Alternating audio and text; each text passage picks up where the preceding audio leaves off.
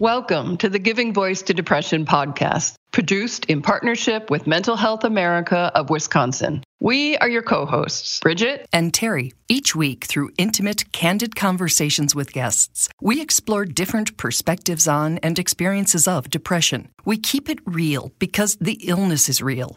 We keep it hopeful because there truly is hope in spite of what depression tells you. We are not experts or therapists. We're sisters and best friends who live with depression and have interviewed hundreds of others who do as well. By sharing stories of lived experiences, we expose depression for the lying bully it is. Hi, Bridget. Hi, Terry. We like to talk about ways to hold off or minimize depression's oppression. And one way that I personally feel very passionate about because it brings me joy. And I said joy, that's a big deal. You're never alone, unconditional love, both giving and receiving, deep connection, a sense of purpose, as much physical touch as you want. And in my case, that's a lot. Companionship, laughter, something to talk to, and it's all rolled up in warm, soft, cozy, cuddly fur. That's right. Today we're talking about fur babies and what a difference they can make. Yes, today's topic is how dogs help with depression. And while Bridget is obviously a dog lover and should probably have done this interview, our guest, Lori, lives near me, and so we sat down together and talked about the role that having a pet can play in keeping our depression at bay or at helping us get out of it. Nourishes us. Here now is Lori giving her voice to depression. All right, we got this. Okay, so hi. Hi, Terry. We'll start with depression and how it has affected your life. Okay. I grew up with a mother who was never diagnosed with depression, but suffered greatly from it, and her family had suffered greatly from it. I had an uncle who took his own life, who lost all hope of living and reason for living, and I had an aunt who decided to end her life. She had a child out of wedlock, and for that generation, it was a complete taboo to have something like that happen. Discussions about dark or disordered moods or mental illnesses were also definitely discouraged. And my mother had a horrible upbringing where she couldn't talk about how she felt. So she suffered very quietly. Mm-hmm. And she would retreat into her bedroom where she wanted to be alone. She started volunteering at a counseling center, which helped her gain experience and recognize what was going on with her. But it was always a taboo subject for us to have in the house. You know, why are you blue? I'm fine. What's going on? Nothing.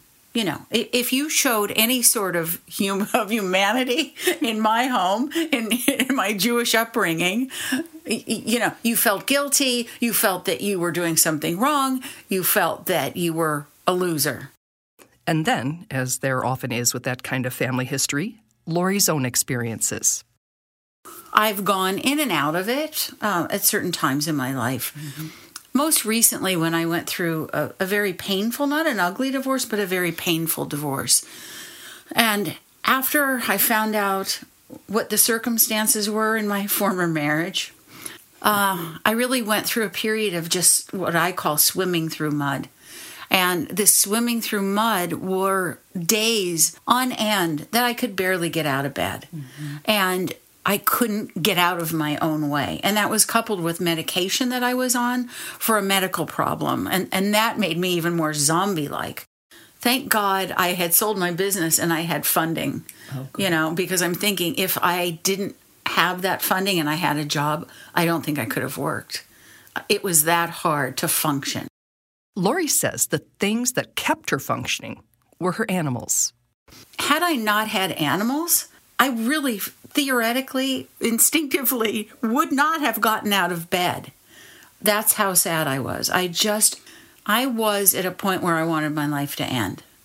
I was so heartbroken by the end of this marriage. I know all too well what that feels like. Yeah, I mean, and that mud, it went on for about a year. So let's talk about them. Okay. Tell me about your guys.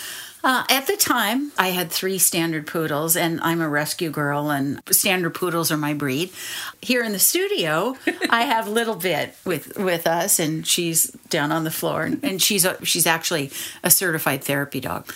And they provided such love and companionship and loyalty to me, in so much that I never felt alone. I felt that I always had an ally with me. And not just an ally. Lori credits her pets with actual healing, too. But the curious thing is, Jackson Brown was clearly my ex-husband's dog. But as it turns out, Brown became my fierce protector. He wouldn't leave my side. He knew that I was hurting, and he knew what I needed, just instinctively. And he healed my heart. He really did. He healed my heart. Okay, so loyalty and companionship, we've got that as one of the things. In what other ways have pets, particular dogs, helped you manage or stay out of or not be alone when you're in your depression? Right. The exercise factor. So dogs need a lot of physical and mental stimulation. When you're going through such a down spot of feeling that you can't go on, the fact that you have to get up and move, they made me get out and walk in every kind of weather. I mean, I didn't want to walk in 35 below weather, but I had to. So the fact that I was out and about, people would stop and say, "Oh my God, those are beautiful dogs." I was speaking to people. Just the fact that I got out of my hole and I was out in public, functioning, in a way contributing to society, at least I was contributing to my dog's health, that helped me get out of the funk that I was in. And since Lori was home-based at the time, her dog's needs and schedules provided needed structure, purpose, and distraction as well. They provide a level of normalcy when your life is chaotic and you're feeling upside down. They don't need much. They need consistency. They need walks, they need feeding, and they need love. That's what they need. And it also gives you a purpose when you're in those dark, dark days that you have to provide that for them. You have to get out of your own self and think, okay, there's another living being here that I need to take care of. Right. Yeah. When you talk about walking with them, and I'm wondering if a walk on a morning where you're feeling fine, like presumably like this morning, versus when you're in it. Yes. What's the difference? Is there a difference when you're taking that walk? Is it like, are you wearing Frankenstein boots? I never have trouble walking. What I have trouble doing is not crying. There was a period, really, of 6 months that I just walked and cried and walked. And I didn't care what people were thinking because I couldn't get out of my own self, and I didn't really care what people were thinking of me. And then there are times that you are just so focused on training with the dogs that you release your pain at that point because you're focusing on their needs first. I hear about distraction a lot. You know, we've had people tell us jigsaw puzzles. You know, you can't actually necessarily do complex math or anything because you're kind of fried. But you can do something that requires enough concentration that you're not thinking about how you feel. Yes. And it sounds like it might be a similar method for you. It is. Yeah. It absolutely is. I keep thinking the things that have snapped me out of being so low is when I do say, okay, I have to get myself up off of this couch because I'm going to sink into it pretty soon and it's not going to be pretty. But when I can focus on something else, but you know how much work it takes to be able to even focus on something when you're in that spot that you're just, I can't get out of this. How do I get out of this? For me, it's, of course, my dogs. It's phoning a friend. And when I get outside and I run into someone else and I say good morning, people recognize that I'm alive. That in itself is an important thing. And maybe for you to recognize it yourself. Yes. Because you just feel so... You just feel, I know. Yeah. My brother has this great line. He said to me, Lori, you know what? If you're feeling bad, you just keep going, because right down the road, you're going to turn right and it's going to get better. And I've really kept that near and dear to my heart. And it does get better, but you'd never, ever believe it in it. Ever. If I go back into it tomorrow, even after doing this podcast for 3 years, I'm going to think I'm never getting out. Right. So how do you get through it without a dog? Oh, I think the meds were really key for me. Mm-hmm. You know, it's just a low dose, but the phrase I always use is that it put a floor beneath my feet again. Yeah. You know, as opposed to just sort of dangling over the ledge of a, cavernous hole thinking, how far down am I going to go? Mm-hmm. And I waited too long. That'll be forever my regret. I just wasted so much time but that's because nobody friggin' talks about it. Right. And if I say, oh, this cough won't go away, you say, have you had an x-ray? It could be pneumonia. If I say, I can hardly get out of bed and I think about dying all the time, somebody, I'm not going to say should, because, it's not their fault. They don't know. But right. That's one of the things we're trying to do. If someone had said, it sounds a lot like depression. Have you talked to your doctor? Mm-hmm. And if I did, and if he gave me that prescription, that could have been 6 months in instead of 2 years right. in. And I regret that lost time. Mm-hmm. A sense of calm is the last one on the list from the article. Mm-hmm. Is that something that you get from them, or is it the opposite? It depends on the dog, and it depends on the time in their life. Right. So Little Bit is almost 12 right now, so she's very calm and she's very mellow. In fact, people are always commenting, oh my God, she's so chill. Currently sleeping on the floor near our feet, yes. Exactly. But there is a sense of peace when you see a dog sleeping, mm-hmm. and when it's exhausted from playing or being walked or that kind of thing, or even just a full belly or just getting a lot of love. The same thing holds true with a cat. A lot of cat owners say, when you have a cat sleeping in your lap and purring, it really does set you into a tone of everything's going to be fine. Everything is okay. Things are at peace. If you have a dog that needs extensive exercise, I had a dog this summer that he had no off switch. But if you get the right breed and you adopt and you notice I'm saying adopt, don't shop, when you adopt the right breed for your lifestyle, it can be it's better than having a boyfriend, next to you. I shouldn't be saying that. No, but they provide a level of calm, of normalcy when your life is chaotic and you're feeling upside down. And it also gives you a purpose when you're in those dark, dark days. You have to get out of your own self and think, okay, there's another living being here that I need to take care of. Right. Yeah.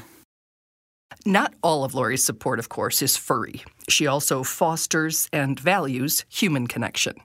I'll tell you something that really helps me. Every morning I text my best friend or she texts me because I live alone. Mm-hmm. At the time when we started this, she was living alone. That helps knowing that someone else is out there who you need to contact, mm-hmm. because we've had the discussion. If she doesn't hear from me by 7 a.m., mm-hmm. she's going to call the police or the fire department, and they're going to come and check on me. Mm. I don't have family here. Mm-hmm. I have a lot of friends. But knowing that someone cares about me, I could have slipped very easily into the abyss of blackness and kept swimming through that mud, and still trying.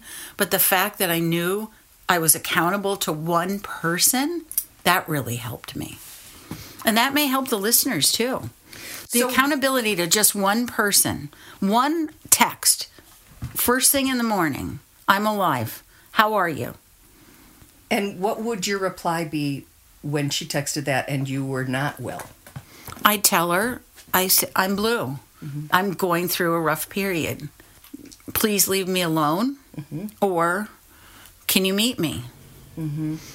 Generally, it was, don't worry, I can get through it because I'm a strong woman and I can build businesses and I can handle this myself. Yeah. I don't ever, I think it's a Jewish thing. I don't want to be a burden. It's not a Jewish thing because I've interviewed an awful lot of people who all say the same thing. Yeah. Hey, there's that sound you like. Hey, can you give us that sound? Brought to you for all dog lovers. Yes. Do You, Bridget, are one of the biggest dog lovers I know. Well, we didn't grow up with animals. So for me, it was this, oh my gosh. I mean, I don't think I would have had kids if I didn't have that dog first. And I don't think I'll ever be without fur babies. I just adore them. And I really appreciate Lori's suggestion to consider rescue or volunteering in a rescue place if that's sort of a first step for you. Mm-hmm. And another option, I think that if ownership is too big of a step at this point, you can consider offering to pet sit for somebody else when they go away or when they're sick, walk their dog, or maybe every Wednesday afternoon you pick up Fido down the street and get yourself to take a walk. It's a great way to help another dog owner as well as yourself. Great idea and a great introduction. Yeah, exactly. I want to thank Lori. She had her dog business before. She is currently a professional matchmaker, and we will be linking to her website with this episode, as well as to 2 articles, one that I found from NAMI, the National Alliance on Mental Illness, and one from WebMD, both just elaborating on the points that we just made and the ways that having a pet can help you stay out of or get out of depression.